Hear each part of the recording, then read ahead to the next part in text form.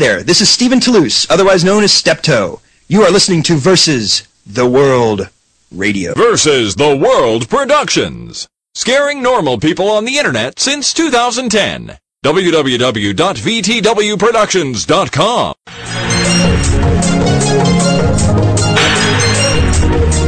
The following presentation is licensed under the Creative Commons Attribution Share-alike Non-Commercial License.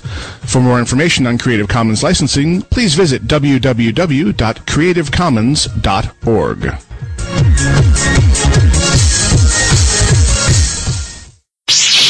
Extermination. Warning, warp core breach a lot sooner than you think. It's time, Snoo! Can't we just cuddle? No! Well, it really is. It's a screwdriver and it's Sonic.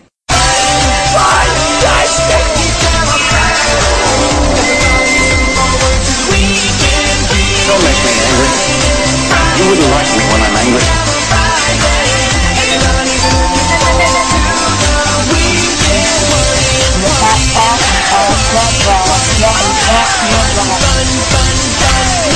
All the way to sleep. Goodbye.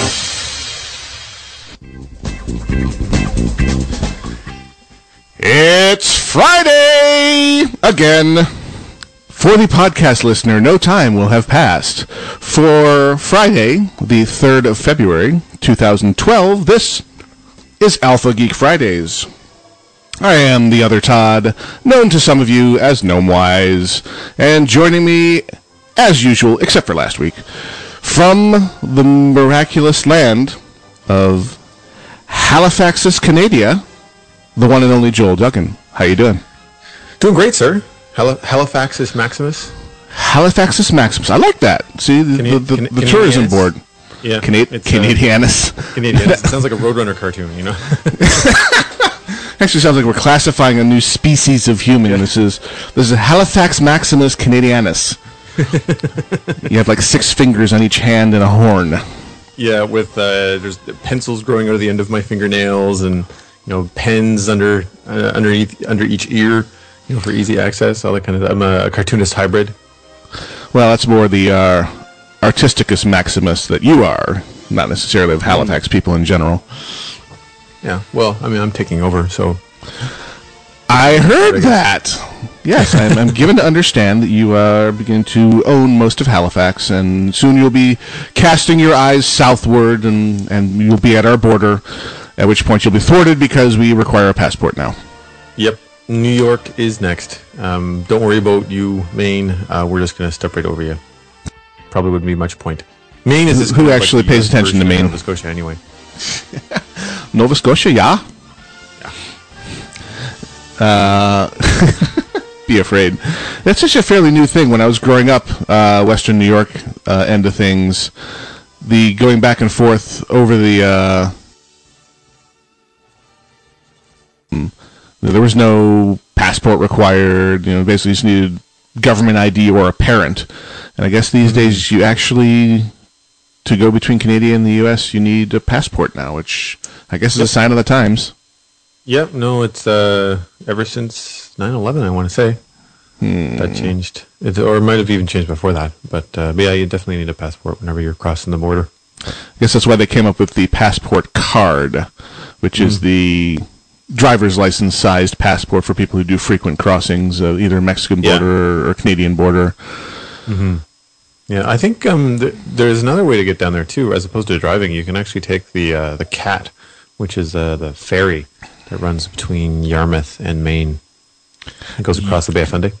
See, and you just found a way to use the word Yarmouth on the show. I think isn't that the secret word of the day? No. Do you get a prize for that? It's one of I don't know what it is. City, village, county. Well, Yarmouth County is the southern tip of Nova Scotia, but there's a city, a destination, a town called Yarmouth, and that's where the catamaran ferry leaves from Yarmouth. And I want to say it goes to not Bangor, Portland, Maine. I don't know where it goes. I don't know where it actually ends up. I don't think it's a big city center. I think it drops you like, somewhere where easy highway access happens shortly thereafter. Well, I was curious. My next question was going to be, why is it called the Cat? But you've answered that. It's a catamaran. Yeah, for speed, and apparently to keep it out of the depths of the water, because a ferry of that size carrying passengers and cars would sink quite deep into the water because of just the weight and stuff that would be needed to support all that kind of stuff. Mm-hmm. And the Bay of Fundy is a big through traffic for humpback whales. Oh. And to protect the environment, they went with a catamaran, which has a lighter payload but stays much higher to the water, and therefore is less likely to hit wildlife. Okay, that makes perfect sense now that I think about it. Yeah. So I thought it was a kind of a smart decision. Unfortunately, it's not a big deal because in terms of like a lot of people taking the ferry, because it's expensive. So depending on how much money you have versus how much time you have, it's sometimes cheaper and easier just to drive around. You go up through Amherst and New Brunswick and then come down through the border at either Calais or farther up in New Brunswick. And I think it's St. Stephen, maybe. But either way, like it takes longer to drive around. But like when you go down to Yarmouth, you've got to drive to Yarmouth, and then you've got to wait to get on the ferry. You've got to pay X amount of dollars to get on. And if you factor that into your gas costs to just drive around, sometimes it's almost even. So there's not a lot of people that actually take the ferry.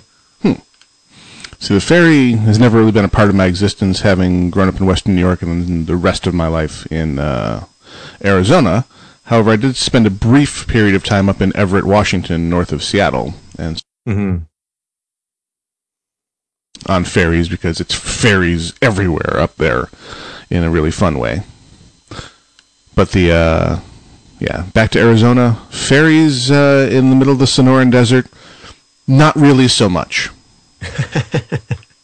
You could have like those sand dune ferries and stuff from what was that movie, Sahara? Okay. You have like people windsurfing, getting you from point A to point B. Yeah, there's also the Martian Chronicles. They had the sand ships, which are basically wind-powered ships that were going over the sand dunes. Same kind of idea. I wonder if we're going to see something similar to that with the upcoming John Carter film. Maybe. I'm not sure how I feel about that. It looks, beautifully produced and huge and all that, and I'm put off by the fact that they didn't feel like they could put the original title, not their intermediate title, which was John Carter of Mars.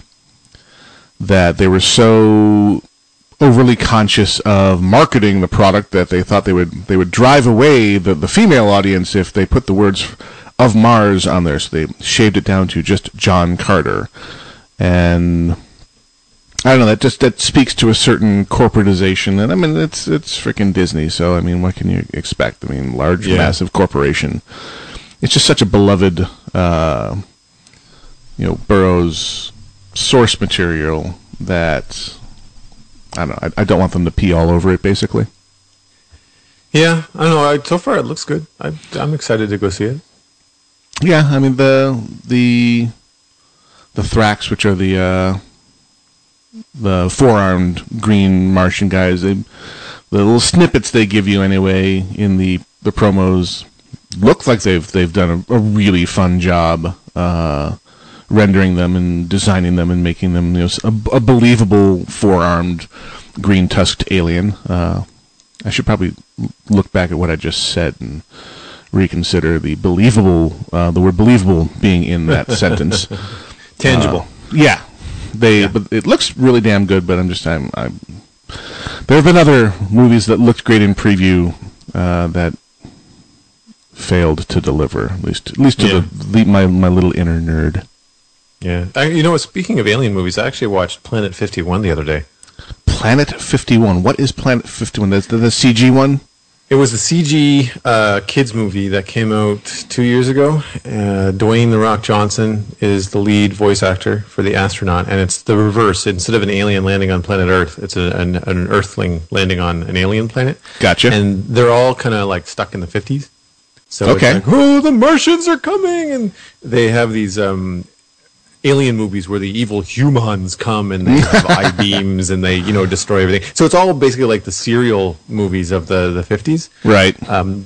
Which is what their entertainment is. So it's big into comics and all that kind of stuff. And it wasn't a great movie in terms of mind-blowing originality. Like, it was very, very basic, like they're all pretty ignorant. They think the universe is 500 miles long. So, they think the aliens are there to abduct them and do all these, butt probe things. And I mean, if you can put a scientific trope in a movie, they found it. They made jokes about Star Wars, Star Trek, Terminator, aliens. Like, they did it all. And it was those jokes were clever. The overall plot was nothing new. But I really liked the way that they rendered the aliens. It was really neat to see something so human-like, but so not human-like. It was really, really well done. And like I said, all the little jokes were really good. So that's definitely worth seeing. I think that as far as John Carter of Mars is concerned, I'm not familiar with the source material, so I might be talking out of my ass cheek here. But I think the believability of it, or the premise of it, is that he gets there and then he has superpowers? Effectively, the idea was, from their perspective on Barsoom, which is what the locals call their own planet, he grew up on a high-gravity world. So it was like someone growing up on a massive planet coming to a smaller planet. They just have overdeveloped musculature for the environment they're now in. Now they seem to take it to a bit of extreme, where he's leaping from mountaintop to mountaintop, but yeah, he is definitely superhero-ish. Okay, cool. Yeah, I mean, I'm all for the whole four-armed alien thing. I mean, I've watched Star Wars, and actually, if anything, one of the things I like better about Star Wars than Star Trek is I find it more interesting that the aliens are different shapes and sizes and stuff, as opposed to where on Star Trek they're all basically humanoid with different face makeup. It's the Forehead of the Week show, yeah. Yeah, Forehead of the Week, nice. Stand by. Yeah, but I'm hoping that our friends at Disney don't screw it up too badly. What big, like, literary franchises, like sci-fi or something, would you love to see made into a non-screwed up movie? Sci-fi franchise, non-screwed up movie. It's funny. I don't know why this just popped into my head. When I was young, probably around 14, I read a book called Black Steel. And it was a sci-fi novel about this guy in pursuit of this black steel sword. And it was sci-fi, though. It was like a vibro blade kind of thing. It was very space-like. It wasn't fantasy at all. It wasn't swords and sorcery. It was hard sci-fi. It was swords and tech as opposed to swords and sorcery. Yeah. Okay. And I think it would make a really cool movie from what I remember. Now, I mean, my mind might have been blown at the age of 14, and right now, if I read it, I might be thinking it's absolute drivel. But that was the first thing that popped into mind. Weird. Yeah, well, not weird. It's like the when you're being interviewed and they hit you with the random pop questions. Say, quick, say the first thing that comes to your mind. It's like Farfanugas. No, sorry. Fragabanjo. What? Yeah. What about you? That's a hard one. Because every time I see them rebooting an existing franchise, I just cringe internally because I'm aware of the wealth of really well-told stories. I mean, even only in the comic book universe, using comic books only as your source material, there is just an unplumbed depth. I mean, we don't have a Sandman movie yet, which there desperately needs to be one because the source material is absolutely freaking incredible. They're doing a Watchmen prequel as a comic. Did you hear about that? Yeah, and not involving the original creators in any way whatsoever, at which point they lost my interest. Yeah, well, but the original creator has given it his blessing. With how big of a check changing hands, I'm not sure. Yeah, there's that. I mean, I don't really care either way. I don't like the Watchmen period, so it's not an earth changing event for me. I mean, more pretty freaking crazy guy. Like as actual, honest to goodness sociopath. In a good way. I mean, not a violent sociopath, not a psychopath. Just powerfully introverted and not that interested in dealing with people anymore. But yeah, it'd be interesting to see what they come up with for the, was it Before Watchmen, I think they're calling it. Yeah, I think that's what it's called, yeah. Yeah, we'll see. I will likely get sucked in, at least looking at the first release and seeing. So I think they're doing it as a shared universe anthology, so they'll have different writing and art teams coming in to do different background stories for various characters.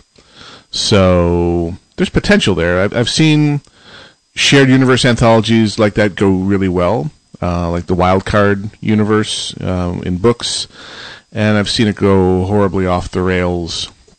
I was a big fan of Wendy and Richard Pini, Warp Graphics, putting out ElfQuest in the 80s and early 90s.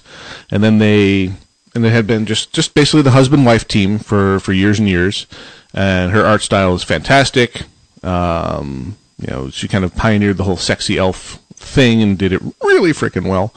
Cool. But then they turned the universe loose to a whole bunch of other creators, and to me that wasn't why I came to ElfQuest. So it rubbed me the wrong way as a longtime reader. So I don't know, it can go either way when you decide to open up your universe to others. Sometimes the universe is is tightly bound to the creator. Yeah. It's just their style infects everything about everything about Yeah. it is well, deeply them. Well, since you're talking about elves, one of the things that I think would make a really good movie, which there's been rumors about it off and on for years, is some sort of Warcraft movie. They've been in production, in development for ages. However, we haven't heard a peep out of Blizzard in some time, which makes me wonder, okay, what exactly is going on here, guys? Is it still? Is anything happening now? Because is it Blur Studios that does all their trailers? I believe so. That does their cutscenes in their movies and the gorgeous stuff that Blizzard puts out. Incredible. And I understand that Blur is probably very busy doing that kind of thing for multiple companies, because I know that they do for different video game franchises. Right. I know Blizzard has a sizable internal department as well. They farm some stuff out to Blur, but not all. Yeah, and it would be so cool to see a CG movie that isn't aimed at the Pixar, Disney, DreamWorks audience. Something along the lines of Avatar in terms of the visual quality, but then take that to an original storyline, something like what you've got going on. Well, I say original. I know that World of Warcraft is very much inspired by classic fantasy and stuff like that, but it's not cowboys versus Indians over again. Is the point that I'm trying to make? It's not Dances with Wolves. Ferngully, actually. Ferngully. That was my immediate parallel with Avatar was Ferngully. But yeah, the CG stuff that they do at Blur would be very cool on the big screen. That would just be fantastic. Yeah, it's just a matter of the scale of it. Because they go for, they're definitely approaching the uncanny valley there. They are going for massive realism, whereas Pixar has kind of found their happy place of sticking with the cartoony characters in the form of Toy Story, Cars, and the amount of work that goes into simulating as close to a real environment as you can versus the stylized one. It takes a huge amount of resources, additional amount of resources, to do what Blur does in these short snippets. To do a feature film, probably the reason no one has done it is because it would be impossible for it to ever be profitable. Well, there is that. I understand that there's a lot of money that has to be poured into the budget, but there are certainly companies out there that have the money. Yeah. I think that, take a look, and especially if you had the right person behind it. I'll use James Cameron as an example. I think, wasn't Avatar one of the most expensive movies ever made or something? They certainly invested an awful lot of money on the front end inventing the technology that they then utilized. Avatar was in his queue for 12 years. Yeah, something like that. And he basically, at the outset, said, this technology does not exist, and we're not close to developing it. So I'm going to go and do deep sea submersibles, and follow my heart over here. My other love being undersea exploration. Oh, and I'll also manage to talk the studios into funding my deep sea explorations by doing this Titanic film, which I'm amazed that they greenlit. And then, oh, hey, look, it turned into a massively profitable thing. Totally meant to do that. Totally intended to do that. And then came back around to it and said, okay, technology guys, what do you got 10 years later? Oh, look, now we can. We are within striking distance of it. Let's push it over the edge, develop this motion capture, this performance capture, and off you go. And that's the whole thing that Cameron has brought to the table is it's not animation anymore. It's a performance. Right, and because there was always a certain amount of wailing and gnashing of teeth, saying from the actor's standpoint, or uninformed people speaking on behalf of actors, saying, "Oh, the computer is going to put all the actors out of business. You're making virtual characters that are going to replace people," and no, you still need an actor at the heart of that performance to do something like Avatar. Yeah, a Toy Story or a Cars. You're right, there are only voice actors involved in that. But something like Avatar, which I think we're going to see more and more of that type of completely fantastical movie where all of the characters that you see are in fact computer generated, but they are generated from an actor performing is the basis of the entire movies. There will always be actors. Oh, there's always going to be actors. And I think the other thing that leads into, though, is all the hubbub about Andy Serkis not getting nominated, for his work. For the Oscars and stuff like that. And as a former, I still animate from time to time, but as someone who understands how the animation industry works and, knows how a lot of these behind the scenes things work for things like Gollum and the Rise of the Planet of the Apes and all the stuff that he's done. When you're doing motion capture, it provides a base for the animator. And especially if the end character is not a duplicate of you. It's one thing to be doing motion capture for, like, say, the Bridge of Khazad-dûm, when all the hobbits and everybody's running across. Mm-hmm. Each actor had to then do motion capture so that their CG version would run just like they did. And that's one thing. But when you're doing something where you're pretending to be Gollum, who is this twisted, kind of like borderline crack addict, a character, or your performance is being turned into a gorilla, the animators then have to take your base performance and exaggerate and change and do a lot of different things. So it's really a little unfair to the animators to say, "Oh, well, Andy Serkis deserves this, this award for his performance in this movie," when it could have been. It really is the combination of Andy Serkis and whatever the character animation team is on that particular character. And I think that they have to, if they can't recognize one without the other, I guess is my. They need to create a new category. Yeah, exactly. Because I'm sure Andy Serkis works very closely with the animators. Oh God, yeah. You look at all the behind the scenes work, and it's a complete collaboration. So there needs to be a category of, excuse me, best performance team in a visual effects character. Totally agreed. Yeah. Because I think I'm looking at the behind the scenes that they're putting out for the new Hobbit films that they're developing, and Andy Serkis is also, on top of doing the mocap for Gollum, is second unit director of the movies. Really? Oh yeah.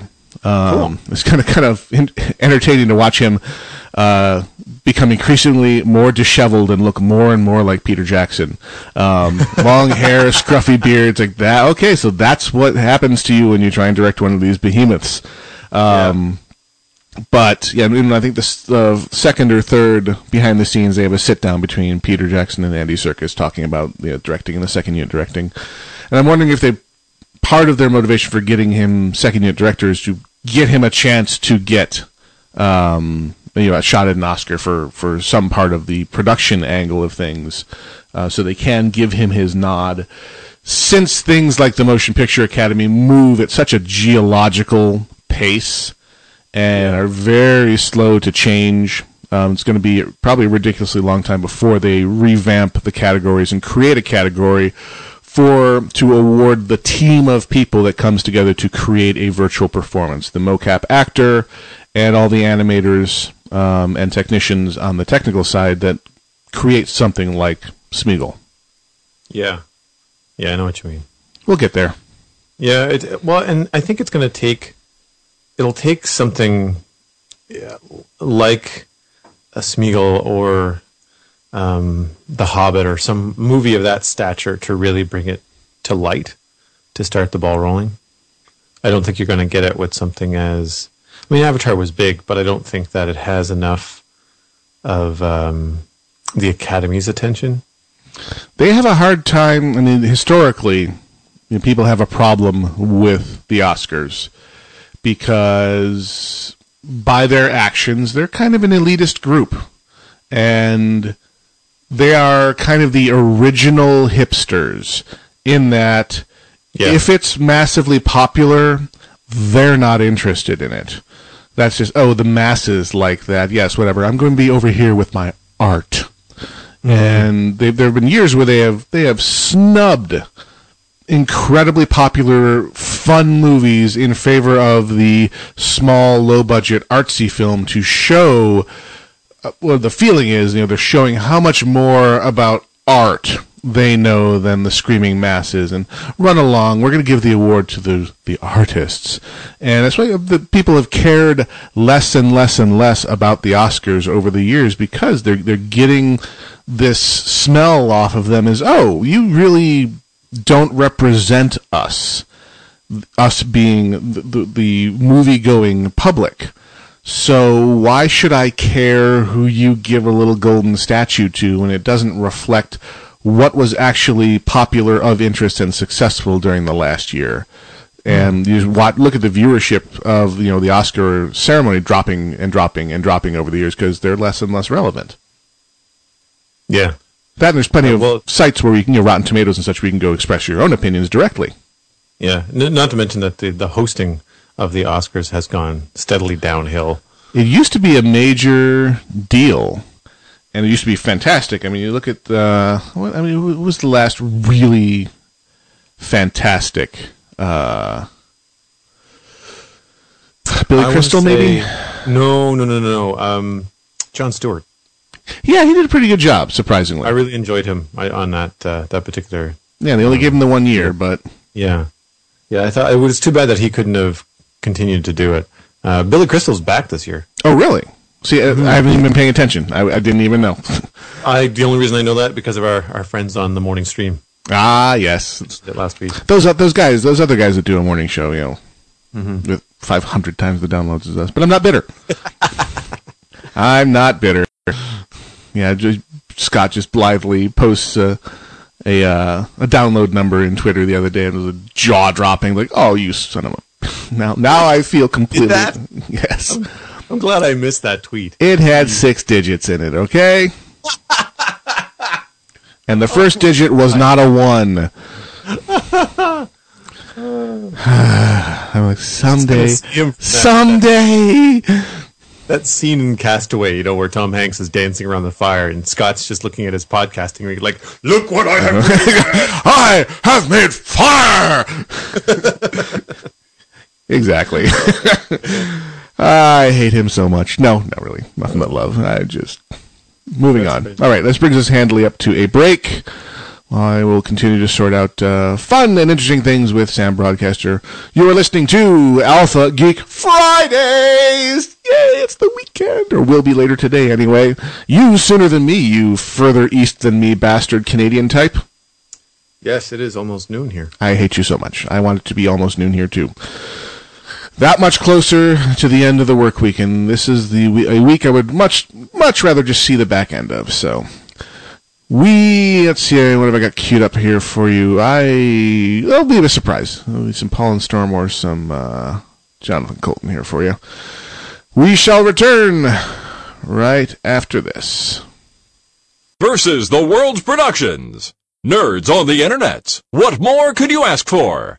www.vtwproductions.com. This show is brought to you in part by Audible. Audible.com is the leading provider of premium digital spoken audio information and entertainment on the Internet. With over 85,000 programs from more than 1,000 content providers, including leading audiobook publishers, broadcasters, entertainers, magazine and newspaper publishers, and business information providers. Audible customers can also have their Audible content wirelessly delivered to their smart mobile devices daily, even while sleeping, taking the computer out of the equation.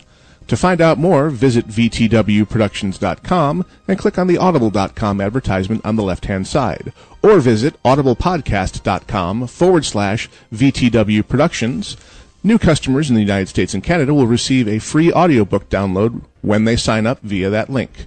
audiblepodcast.com/VTW Productions.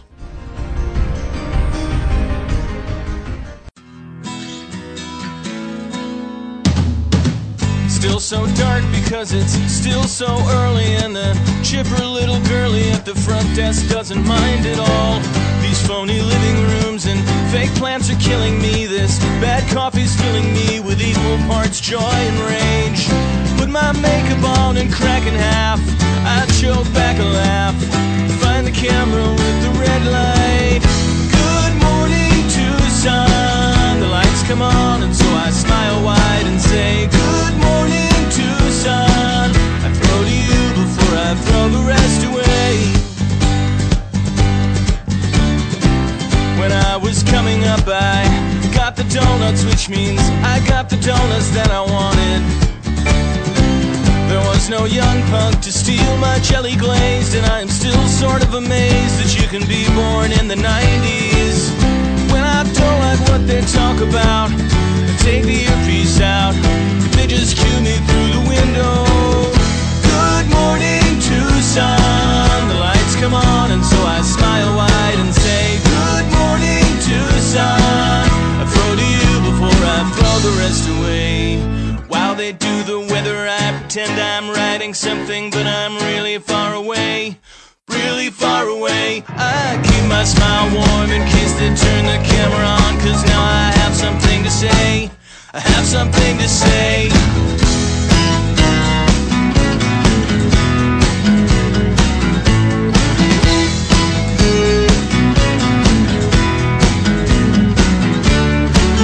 Camera's melting, but I just keep going. It's been a pleasure knowing you. I wish you all the best of luck. When the prompter dies, I'm comfortable winging it. I'm practically singing it, the song that tears the world apart. Through the smoke beyond my parking space, I see my giant face on the billboard by the highway. Good morning, Tucson. The lights come on and so I smile wide and say, good morning, Tucson. I throw to you before I throw the rest away. Hello, this is John Scalzi, and you're listening to Versus the World Radio.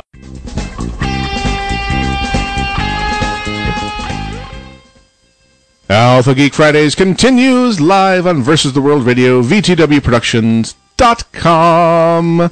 And this is Nerds in the News. Nerds in the News! Featuring material from the greater World Wide Web, brought to us by our all-volunteer research team on the forums at VTWProductions.com. Our major contributor this week was Fangs with a Z, and the Z is what makes it cool. And our research thread this week was titled, Showing Off Them Kirby's Edition. Whatever the hell that means. Fangs, you're going to need to explain yourself. But, okay. I guess Kirby's could be a euphemism for something interesting. I don't know, ask your girlfriend sometime to show me your Kirby's and see if you get slapped or not, and then we'll know. And actually something you had mentioned earlier, DC Entertainment, and here's a pop quiz for you, Mr. Comic Man. What does DC stand for? Oh, I have no idea. Detective Comics. Oh, maybe I did know that. I just didn't remember it. I did know that. I just didn't know that.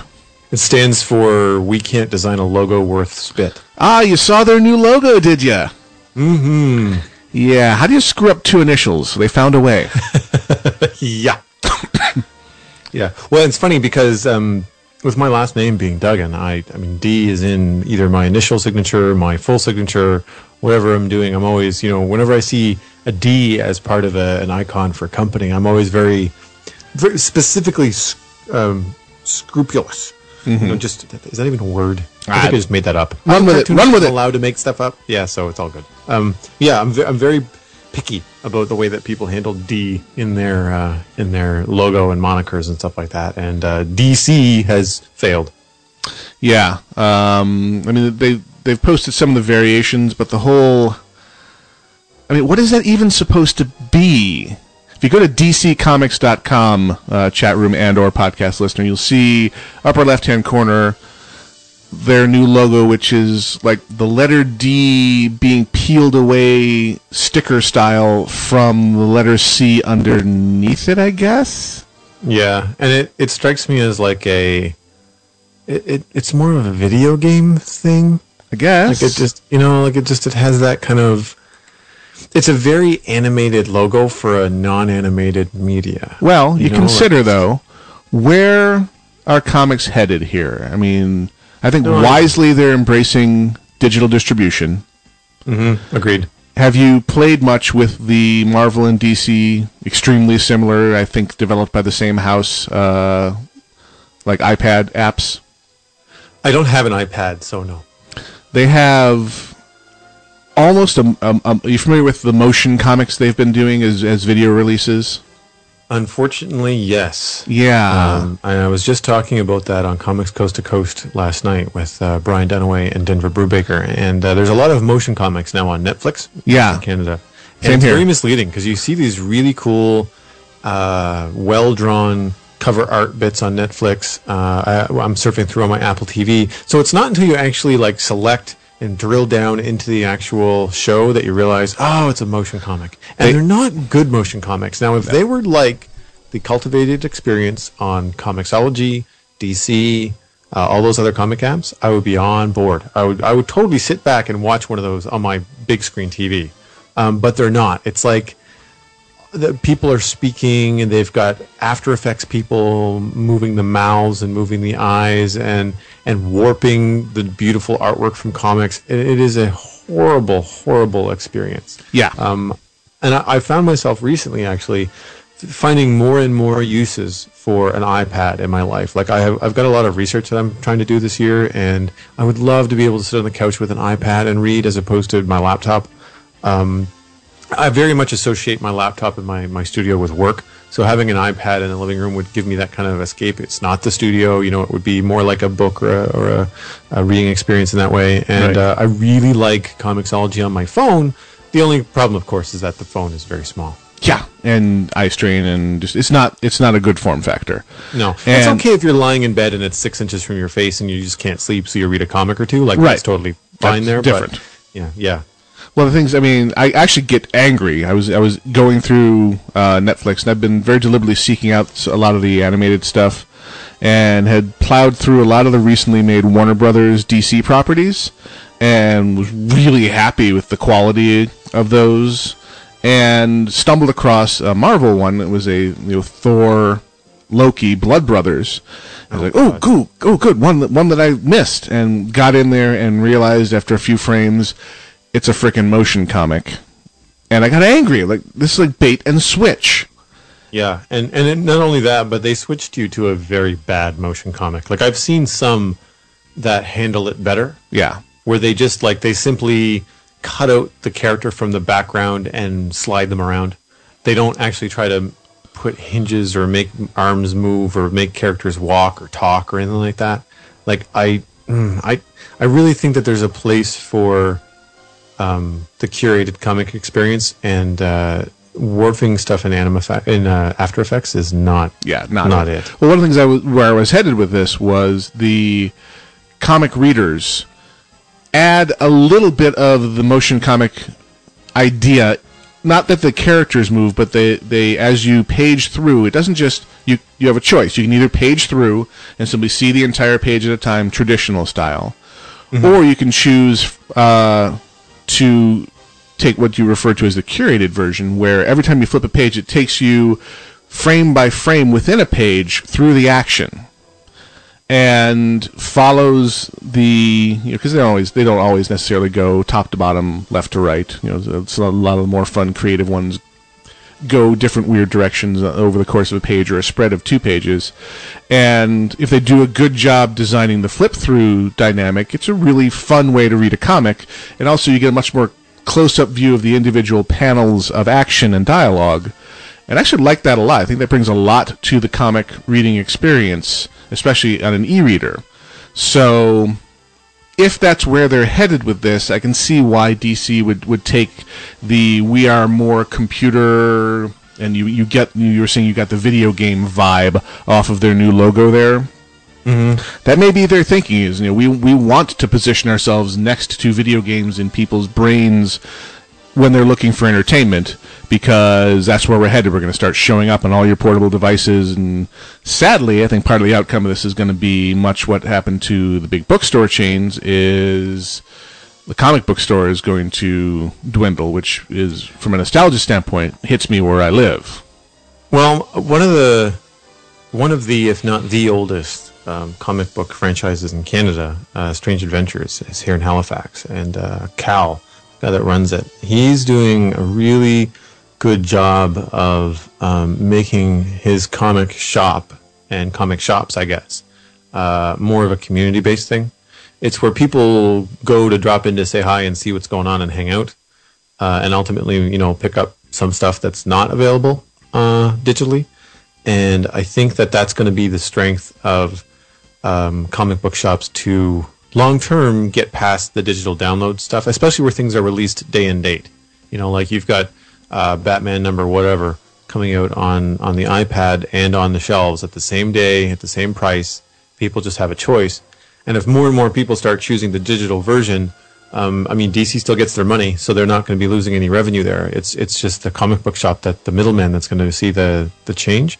And I think the shops that are becoming places where people go to game, they go to do tabletop games, they go to paint 40K characters, they go to talk about their comics and stuff like that.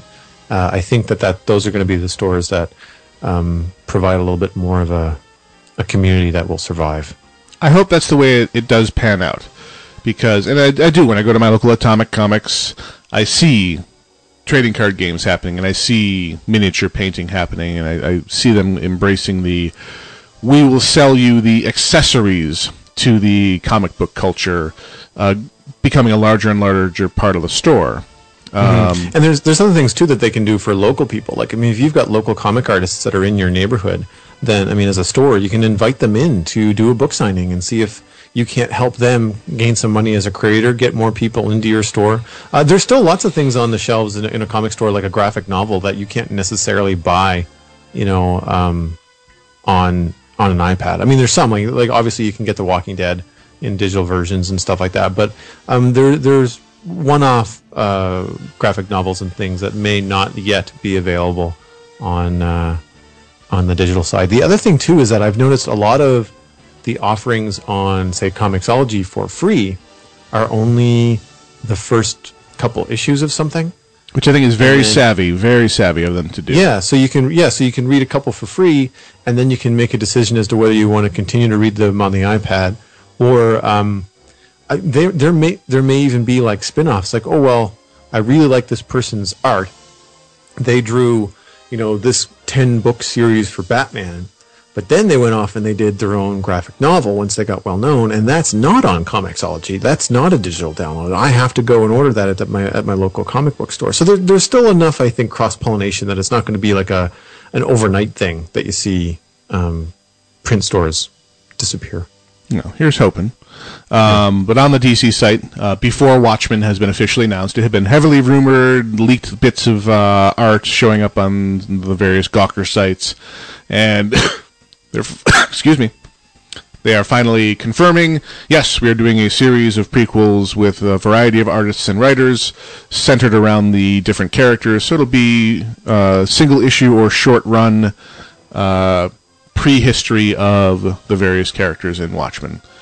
We'll see. The prequel thing, can go beautifully, can go horribly badly. I'm rather looking forward to, on the movie side of things, Prometheus, which is a sideways prequel to the Alien series of films. This one's going to be done by Ridley Scott again, the original creator of Alien. So we'll see where that. There's definitely, they're saying it's not a hard prequel, but it's the same universe as Alien. Contains some of the elements of Alien, and the Ridley Scott describes as having a lot of the DNA of the Alien film, and that one's got my interest up just because I love Ridley Scott doing hard sci-fi. So this one has all the look of his type of film. But the fact that it's in the Alien universe that he created and popularized is just extra gravy for me. So we'll see how that turns out.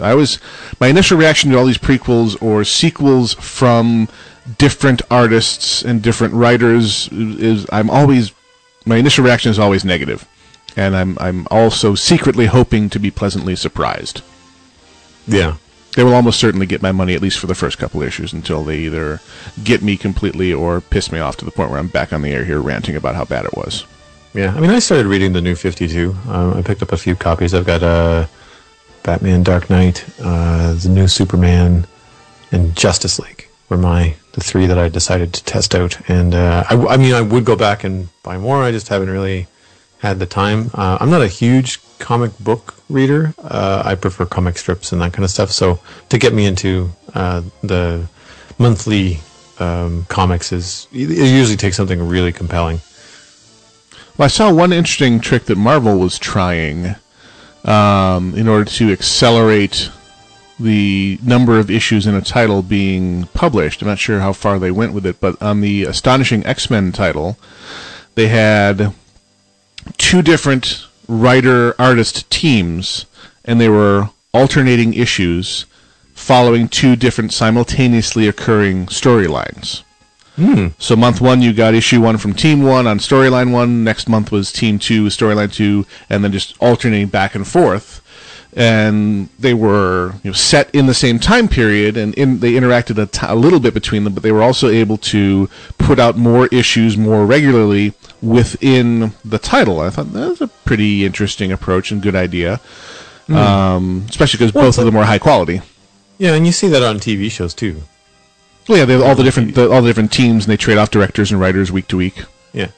Yeah, or even just storylines, and that happens in movies. I mean, like look at the Two Towers. I mean, like you've got Aragorn, Gimli, and Legolas and their story. Then you've got Merry and Pippin, and then you've got Sam and Frodo, and it's all happening at the same time, and they're all compelling. And I think any long period of time following any one of those stories for too long would get a little bit dull. You kind of have to, and it allows, and that's the other thing too, is that you can push the plot forward while there's a break. Do you know what I mean? Where you come back to this to one timeline, or not one timeline, one storyline after being on another, and with a couple of quick lines of dialogue, you can explain, well, this happened, and this happened, and it allows you to do something and maybe talk about stuff that would be really boring to draw. And really boring for the comic book, and just kind of cover it quickly in a rehash and say, whoa, while essentially saying to the reader, while you were reading this other story, these few important plot points, conversation with the president, blah, blah, blah, blah, blah, this happened. We didn't want to draw it and show it to you because that would take up, 4 pages of, boring. So instead, we're going to show you the fight and the struggle and the drama that happened just after that, I mean, you used the Two Towers example, and to me that was 2 good storylines and 1 powerfully boring storyline, and the 2 interesting ones kind of carried me through okay, now we're cutting over to Frodo, Sam, and Gollum, whatever. Yeah. Oh, look, Helm's Deep. Oh, cool. Hey, we're back. Yeah, and I think the fault there is because it took so long to get to Shelob and all that. It's Tolkien's fault. I mean, it's the source material's fault. Yeah. Yeah. Well. I understand it's all one big book, but I think for the movie's sake, they put Shelob in the 3rd movie when she should have been in the 2nd. Yes. If you go by where the books cut it off, the climax of Two Towers is Sam realizing that Frodo is not dead and has been captured by the orcs, and basically the gates slam with Sam on the outside, and he's going, "Oh crap!" Mm-hmm. And you think that I'm not sure if I don't remember. I don't think he did the sleight of hand. I think you knew at that point that Sam had the ring, but you knew that Frodo had crossed into Mordor, was alive, and Sam was effectively screwed at that point. And that was how the book closed. Mm-hmm. So very Empire Strikes Back kind of everyone's going to die, we lose, because the frickin' gardener's got the ring now, and we all know how reliable he is. Yeah, the gardener. I always forget that. What, that was his background? Yeah. Well, that was the whole thing that's very much lost on American audiences, is the whole master-servant dynamic, which is kind of just taking for granted that people from Great Britain, who this was written for, understood that from the time period that the book came out. That still existed. The whole, you had your head man who worked for you, not slavery, but definitely you are my servant, but you are my right-hand man, and we have this very special relationship. And that's what Frodo and Sam was supposed to be. Mm-hmm. Younger kids going and seeing the movies were like, dude, they're totally gay. It's like, no, there's just this whole Master Frodo and Sam thing that just doesn't translate well to a 14-year-old American kid. Yeah, and that was something that I believe I saw in the special features on the extended edition, was a conversation where Ian McKellen was, rehashing a story, him talking to Elijah Wood, and what's Sam's actor's name? Sean Astin. Sean Astin. Yeah.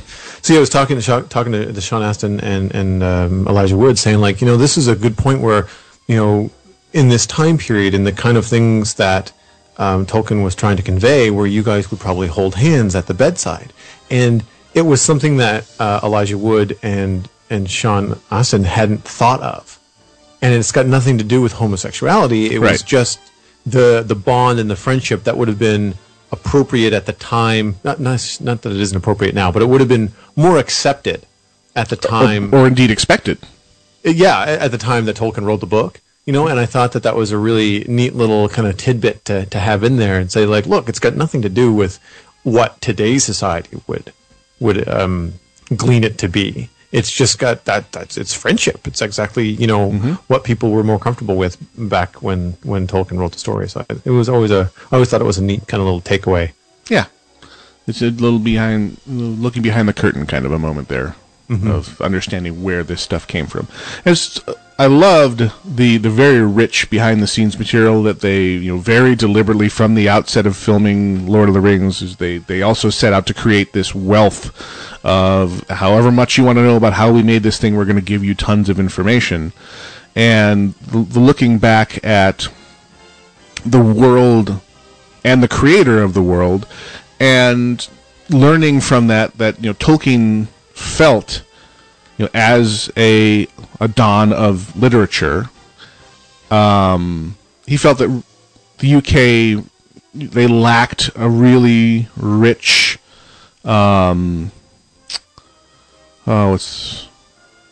history of mythos of their own. He felt that they had borrowed their mythos from everybody around them, and they had no real mythology of their own. So part of his motivation for writing Lord of the Rings was to give Great Britain its own homegrown mythology. And knowing that was his motivation kind of sheds light on that's why this thing is such a freaking epic, expansive, huge thing, because he was going for huge. He was going for mythology-level stories because he wanted England to have that, because he felt it was lacking. And I do believe he scored, way beyond England as well. Oh yeah, no, agreed. Well, I mean, speaking of keeping score, one of the things that I caught in our thread here is the Muppets stopping Fox News. Go for it. So if you're keeping score, I think we score one for the Muppets here. Have you seen this clip? Yes, it is absolutely awesome. Oh my God! I just growing up with the Muppets and being a fan for so long, I feel like it was handled just so well. First off, I love that the Muppets are there. The puppeteers are under the table, and the Muppets are speaking into microphones. Like, it looks like it's a real press conference, Right.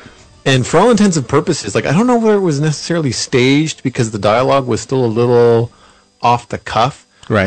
You could almost feel Brian Henson trying to stay in character as Kermit and still answer the question, but he's trying to do it very politically correct. He's also trying to stay like, well, how would Kermit answer this? And Kermit would do what he did. He took a little bit of a dig, but he was very, PR about it. He kind of skirted around. He didn't gonna go right for the jugular. And then Piggy. And Piggy's like, well, you wouldn't want to mistake Fox News for, News. I thought it was fantastic. I mean, it is a perfect response to a ridiculous claim. Yes. Earlier this year from Fox that there was a liberal agenda, I guess, to the Muppet movie. Yeah, because they look at the villain in there and they say, the villain's name, he's an oil baron and his name is Tex Richman, and you're demonizing people who have enjoyed success. Like, we are pointing out the demon-like activities of large corporations in America. We're not demonizing; they did that to themselves. Yeah, exactly. We're just using the convenient archetype for our villain. You also want to shake Fox News and just say, it's a Muppet movie. No, it's a vast liberal conspiracy to poison the brains of our children using puppets. Oh, good Lord. I also love the voice actor for Piggy saying... Frank Oz. Is that Frank Oz who does Piggy? Yep, Frank Oz does. I thought he was. I thought he wasn't doing the voices anymore in this movie. There was some controversy about Oz not being involved. Really? I thought it was Frank Oz. Maybe I could be mistaken. I know traditionally he does it. Traditionally, Frank Oz does like Grover, Yoda, Piggy. He does a couple of other characters as well. But also just saying at the end of the bit there where, and if you're relying on me, Miss Piggy, for your information, you've got bigger problems. Yeah, yeah, that was really well done too. Yeah, the Muppets. I'm glad the Muppets are enjoying a resurgence because there's a place in our culture still for felt puppets. And actually, I loved. Have you ever seen Avenue Q? Or are you familiar with it? It is a stage production done with Muppets, basically. But basically they have the puppeteers and voice actors in full view, but they're acting through the puppets. And it is highly, highly adult content. So you have your brain wrapping around that's a Muppet, and it just said the most outrageously adult thing ever, and it just takes it to a whole new level. Have you ever heard the song "The Internet Is for Porn"? I feel like I've heard it somewhere. The internet is for porn. That's from Avenue Q, because one of the characters is getting rich off of internet porn. But that was nice to kind of have in the intervening years of a whole new resurgence of the Muppet ideal, but to have them back in their true, more innocent form, family-friendly form, but still on their game. Because I think they were reeling for a while there from the unexpected and tragic early death of Jim Henson, and they've kind of come back around to mourning period over.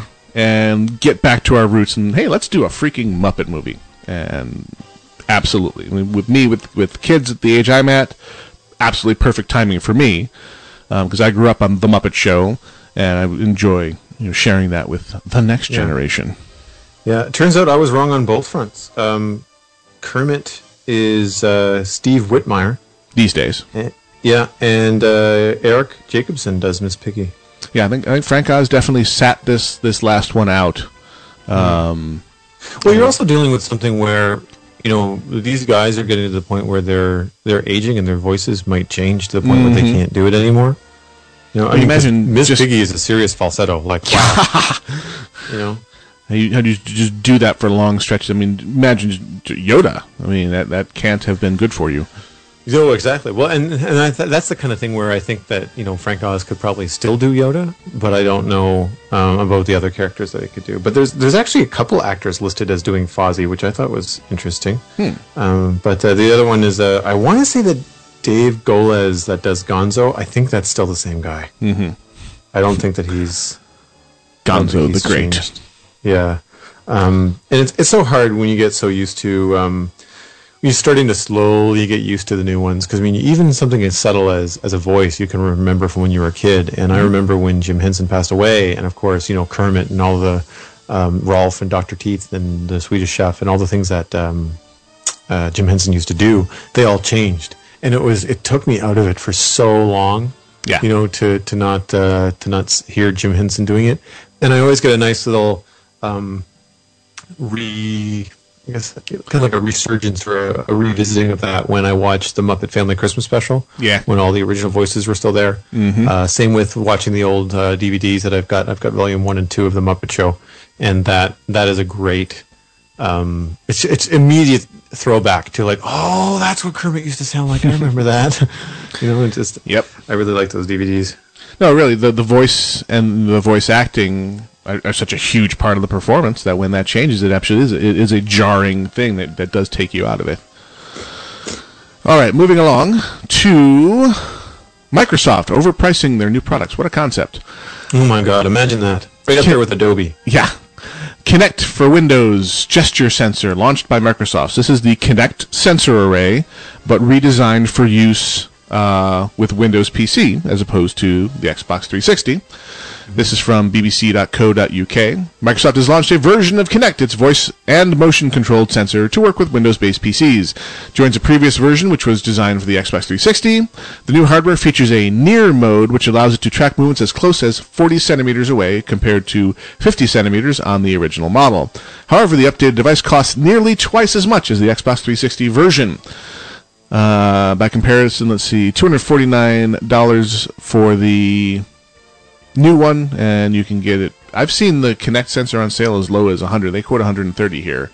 Now, the justification I've seen for this elsewhere is the optics necessary to shorten the field of vision for the Kinect, so that something you can park on top of your monitor or under your monitor, so you can sit in front of a PC and do your gestures instead of stand back across the room, are actually surprisingly expensive. So the redesign, it's not simply that they took the Kinect sensor that was designed for the Xbox and repackaged it with a different USB interface. They actually redesigned it, and it has different components in it to make it work properly in the setting of sitting under your monitor while you're sitting very close or standing very close to the sensor. Mm-hmm. So this perhaps was just as good as they could do it to satisfy the needs of the different way of having the motion and the voice sensor. So I think the bigger thing this may bring to the PC is reliable voice command, because they've really been getting their hands around the problem of voice command and trying out new techniques on the Xbox 360 to the point where it's reasonably reliable. And now you'll be able to do that with your PC as well. I mean, I'm kind of interested in seeing when the developers get their hands on this from the voice standpoint, never mind the motion control at all, just from the voice command standpoint, where they run with it. Yeah, I still think it's going to be a lot of trial and error, and you're going to see a lot of people acting like Scotty from Star Trek 4. Hello, computer. Yeah, computer. Computer on. Yeah. Keyboard. How quaint. Yeah, well, it kind of makes me wonder whether Apple is going to bring Siri to the desktop. Whether OS X is going to get a Siri version or something. So, because there are some things where it has to be the law of least effort, right? It is easier for me to do a hotkey, a key command, or move something with my stylus than it is for me to leave my keyboard and wave at the screen. I'm expecting kind of Siri to turn up in everything Apple offers from this point forward. So I can understand having voice commands as being, searching for items, like computer, Google, insert search term here, and then that kind of stuff would be very, very cool. And that just brings up, some sort of quick interface to Chrome, or maybe there's what's it called in not Safari, Spotlight on OS X, where you could then search your computer for certain files or certain things like that, definition terms. I think that would be really cool for voice. But I mean, just consider your Apple TV with a Siri interface on it, where even the incredibly simple Apple remote is no longer necessary, and it introduces a degree of precision where you can say, Apple TV, rewind video 30 seconds, and it rewinds it exactly 30 seconds. Or pause video for 10 minutes, then resume. Just that kind of thing where the remote, to have a remote control that would allow you to do those kinds of commands would be an incredibly complex piece of hardware with all kinds of, basically a full keyboard to issue a command, and you'd never use it. But if you can just say, pause the video for 10 minutes and then resume, and then you walk out of the room, that opens up a whole world of human-computer interface and control, and the sky's the limit at that point. If you can say the sentence, you can design a command to respond to it, and the entertainment center just got a whole hell of a lot more usable, and you don't have 6 remotes sitting on your table anymore. You have none. Or you have the one power button on. I want to be able to change the name, though. I don't want to have to say Apple TV or computer. You want to say, hey, asshole. Yeah, well, you want to say Fido, or you want to name your computer something. What was Iron Man's one? Giles? No. Jarvis. Jarvis, thank you. Yeah, I think it has to be 2 things. It has to be original, and I think it has to be 2 syllables. Frackamanjo. Yeah. Anyway, I think it would be really cool to have stuff like that. You can name it all kinds of things. Hal. And use that. Yeah, exactly. Hal, pause the video. For now. Open the DVD door, Hal. I'm sorry, Dave. I can't do that right now. That would be awesome. Open the DVD door, Hal. A really fun third party market for that too, because you could have, if there's going to be a Siri audio response to confirming your command, like Apple TV pause movie restart in 10 minutes, and the TV then has to somehow beep or confirm somehow. And it would be really cool if you could then download things like have the different voices for the Garmin GPS. Oh yeah. Directions and stuff like that. It'd be very cool. Voice packs for your Siri. Yeah. I will be first in line for the Scott Fletcher voice pack for my home entertainment system. Thank you for playing this Netflix video on your Apple TV. I'm Scott Fletcher, and I'll be guiding you through this experience. Yeah. Exactly. I would want things like you can the Star Trek the original series voice packs. So you say computer, and it comes like tick tick tick tick tick tick working. Just a whole Majel Barrett voice pack lifted from the original series. Yeah. Hours of entertainment. That would be very, very cool. It would get annoying in about 10 minutes, but I would still install it and play with it. Yeah, it would be fun to play with. Or especially if you could have it only happen for certain shows. Like if you're watching Star Trek on Netflix, and whenever you want to talk to the TV, it responds in a voice appropriate for the show. So context-aware voice packs. That's Patent that now. That would be possibly the greatest thing ever. Yeah, so whenever you're pausing a Frog Pants show, it'll be Scott Fletcher. It'll be the computer from Star Trek. I'm not sure what you could do if you're watching Star Wars. Darth Vader, I guess. Or Yoda. That would be fun. Find your lack of viewing disturbing. Yeah, you pause a Frog Pants item and Scott Fletcher would come on. I'll just stand over here in the corner. Yeah. Call me when you're ready. Pausing the video, never mind me, pay no attention to the man pausing your video. And then you play it again and Scott Johnson comes on. Yeah, fart noise. Exactly. See, we're going to be multi-billionaires now. Just have to, design it. Oh, details.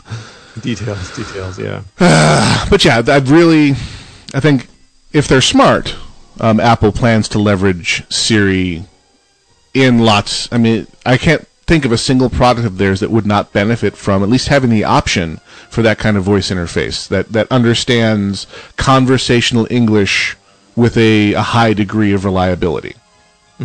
But though, if you watch Big Bang Theory?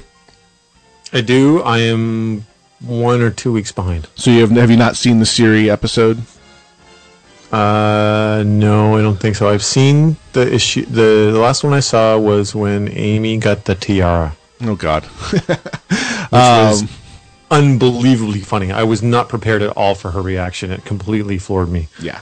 But yeah, so that's a character I didn't think to be as entertaining as she has been. You're right. And then for the longest time, I was really done with her. I felt like she was just doing the recycled jokes over and over and over again. But they're starting to round her out a little bit, and I find it a little more. Yeah, and her not so latent homosexual attraction to Penny is kind of interesting.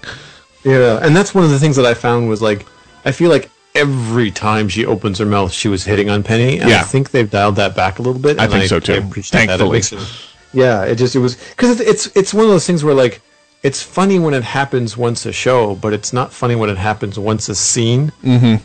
You know, and that's one of the problems I was having with it. We've got an episode coming up where Raj gets an iPhone 4S, and his interactions with Siri are awesome. But they also have a scene where Kripke comes in with his iPhone 4. He's, the voice recognition on this thing is terrible. And Siri, find me a restaurant nearby. I'm sorry, I don't understand. Find me a restaurant nearby. Okay, there may be limitations to what Siri's capable of doing. Severe speech impediment is probably one of them. Yeah. Be afraid. What am I doing wrong here? We've been talking enough. We're going to run out of background music, so I'm fixing that because I think we're just going to roll through for a little bit more here, and then we'll call it. Since on the front end we had my computer trying to kill us, but for the podcast listener, no time will have passed. So, what do you got going on in the world of? Speaking earlier of your preference for comic strips, gee, I wonder why that would possibly be, Mr. StarCrossedOnline.com.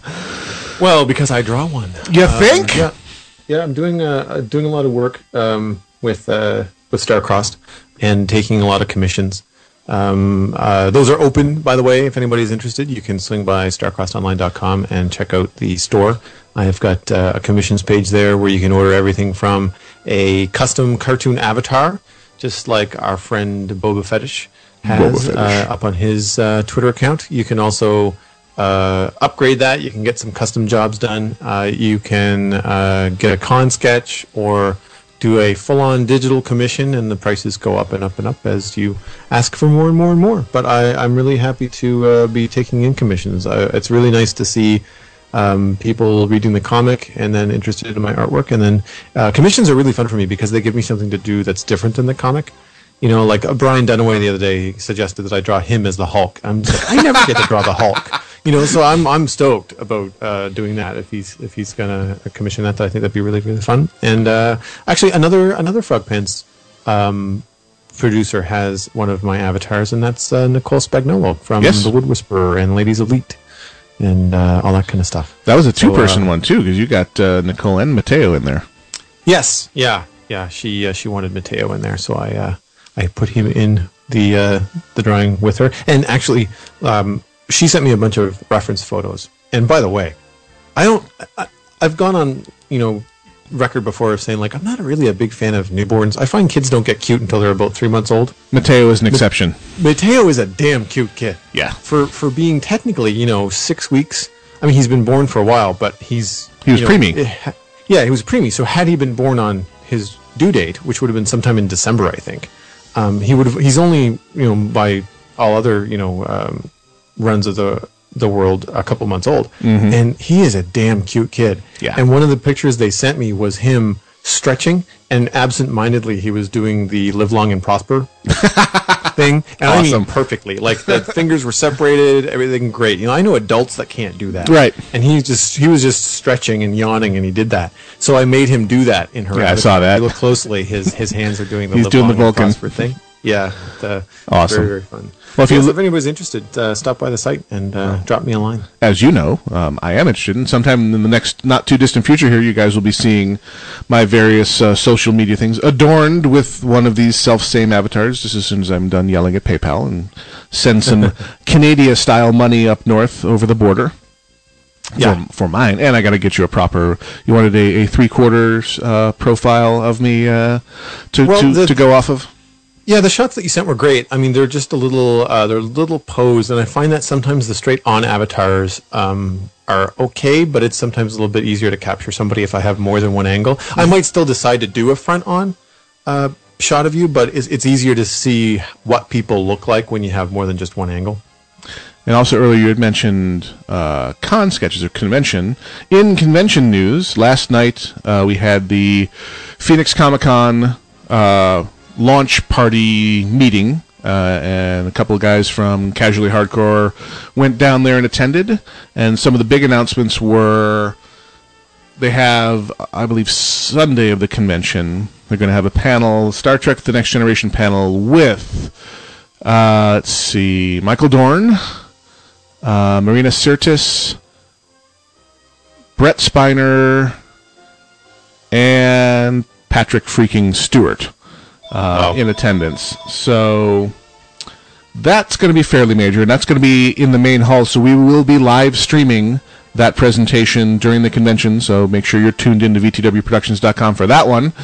So, and also we'll be publishing as podcasts a lot of the material gathered from the secondary halls. The one live stream going out during the convention will be the main hall with the major presentations and the high profile speakers. If you go over to PhoenixComicCon.com and check out the recently updated announcements, they've got a whole bunch of really fun people I'm going to try and get interviews with. It's difficult to get past the publicist sometimes when you're not a major news organization. They've got, did you ever watch Farscape when it was on? I tried. I got through, I want to say a half dozen episodes of season 1. Yeah, season 1 wasn't that great. No, does it get better? Because I might go back and watch it. It's on Netflix. Season 2 is when they hit their stride. So 2 through 4, they start doing larger story arcs, fewer of the Muppets, and they introduce a character that you may not have met called Chiana, who was played by Gigi Edgley, who is one of the guests that I hope to get an interview with. She'll be attending Phoenix Comic-Con. She did have the full-body gray skin makeup, which I don't think I've seen that. Yeah, could not, and kind of a white straight hair wig. A very striking look to the character, and she did a really good job playing alien, as in there's something not quite right about you, just in her posture and her just her overall bearing. And it was a really fun character. Basically rebellious teenager style character, but highly charged sexuality, and I don't envy her having to have the full body spray on gray makeup every time. That could not have been fun. But she's one of the more memorable characters, and they announced her last night. So keep an eye on PhoenixComicCon.com and VTWProductions.com for announcements about our coverage of that later in the year, but it's shaping up to be a really, really fun one this go-round.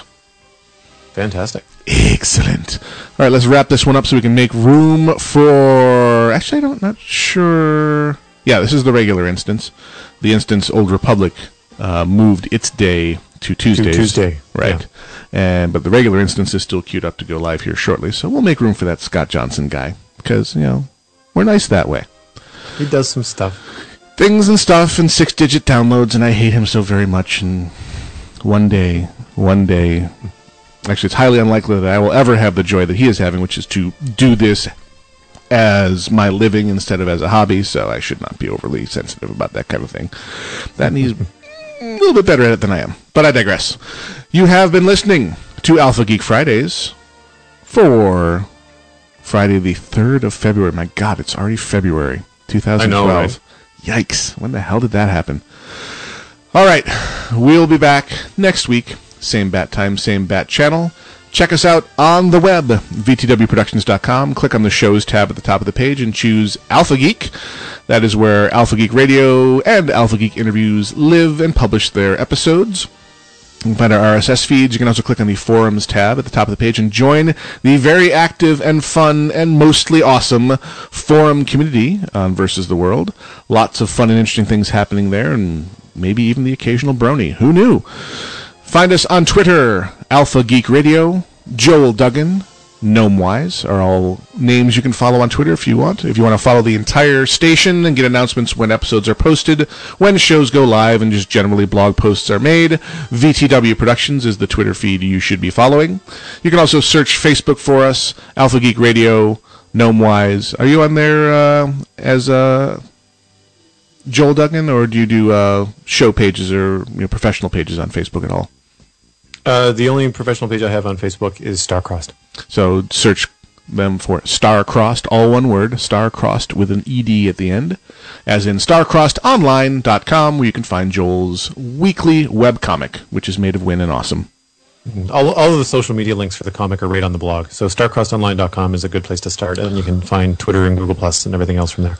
Your one-stop shop for all things Joel. And one of these days we'll actually make you draw something.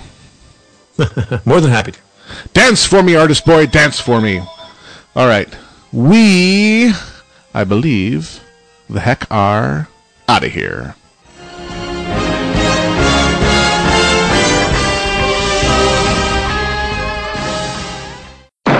We came, we saw, we kicked its ass.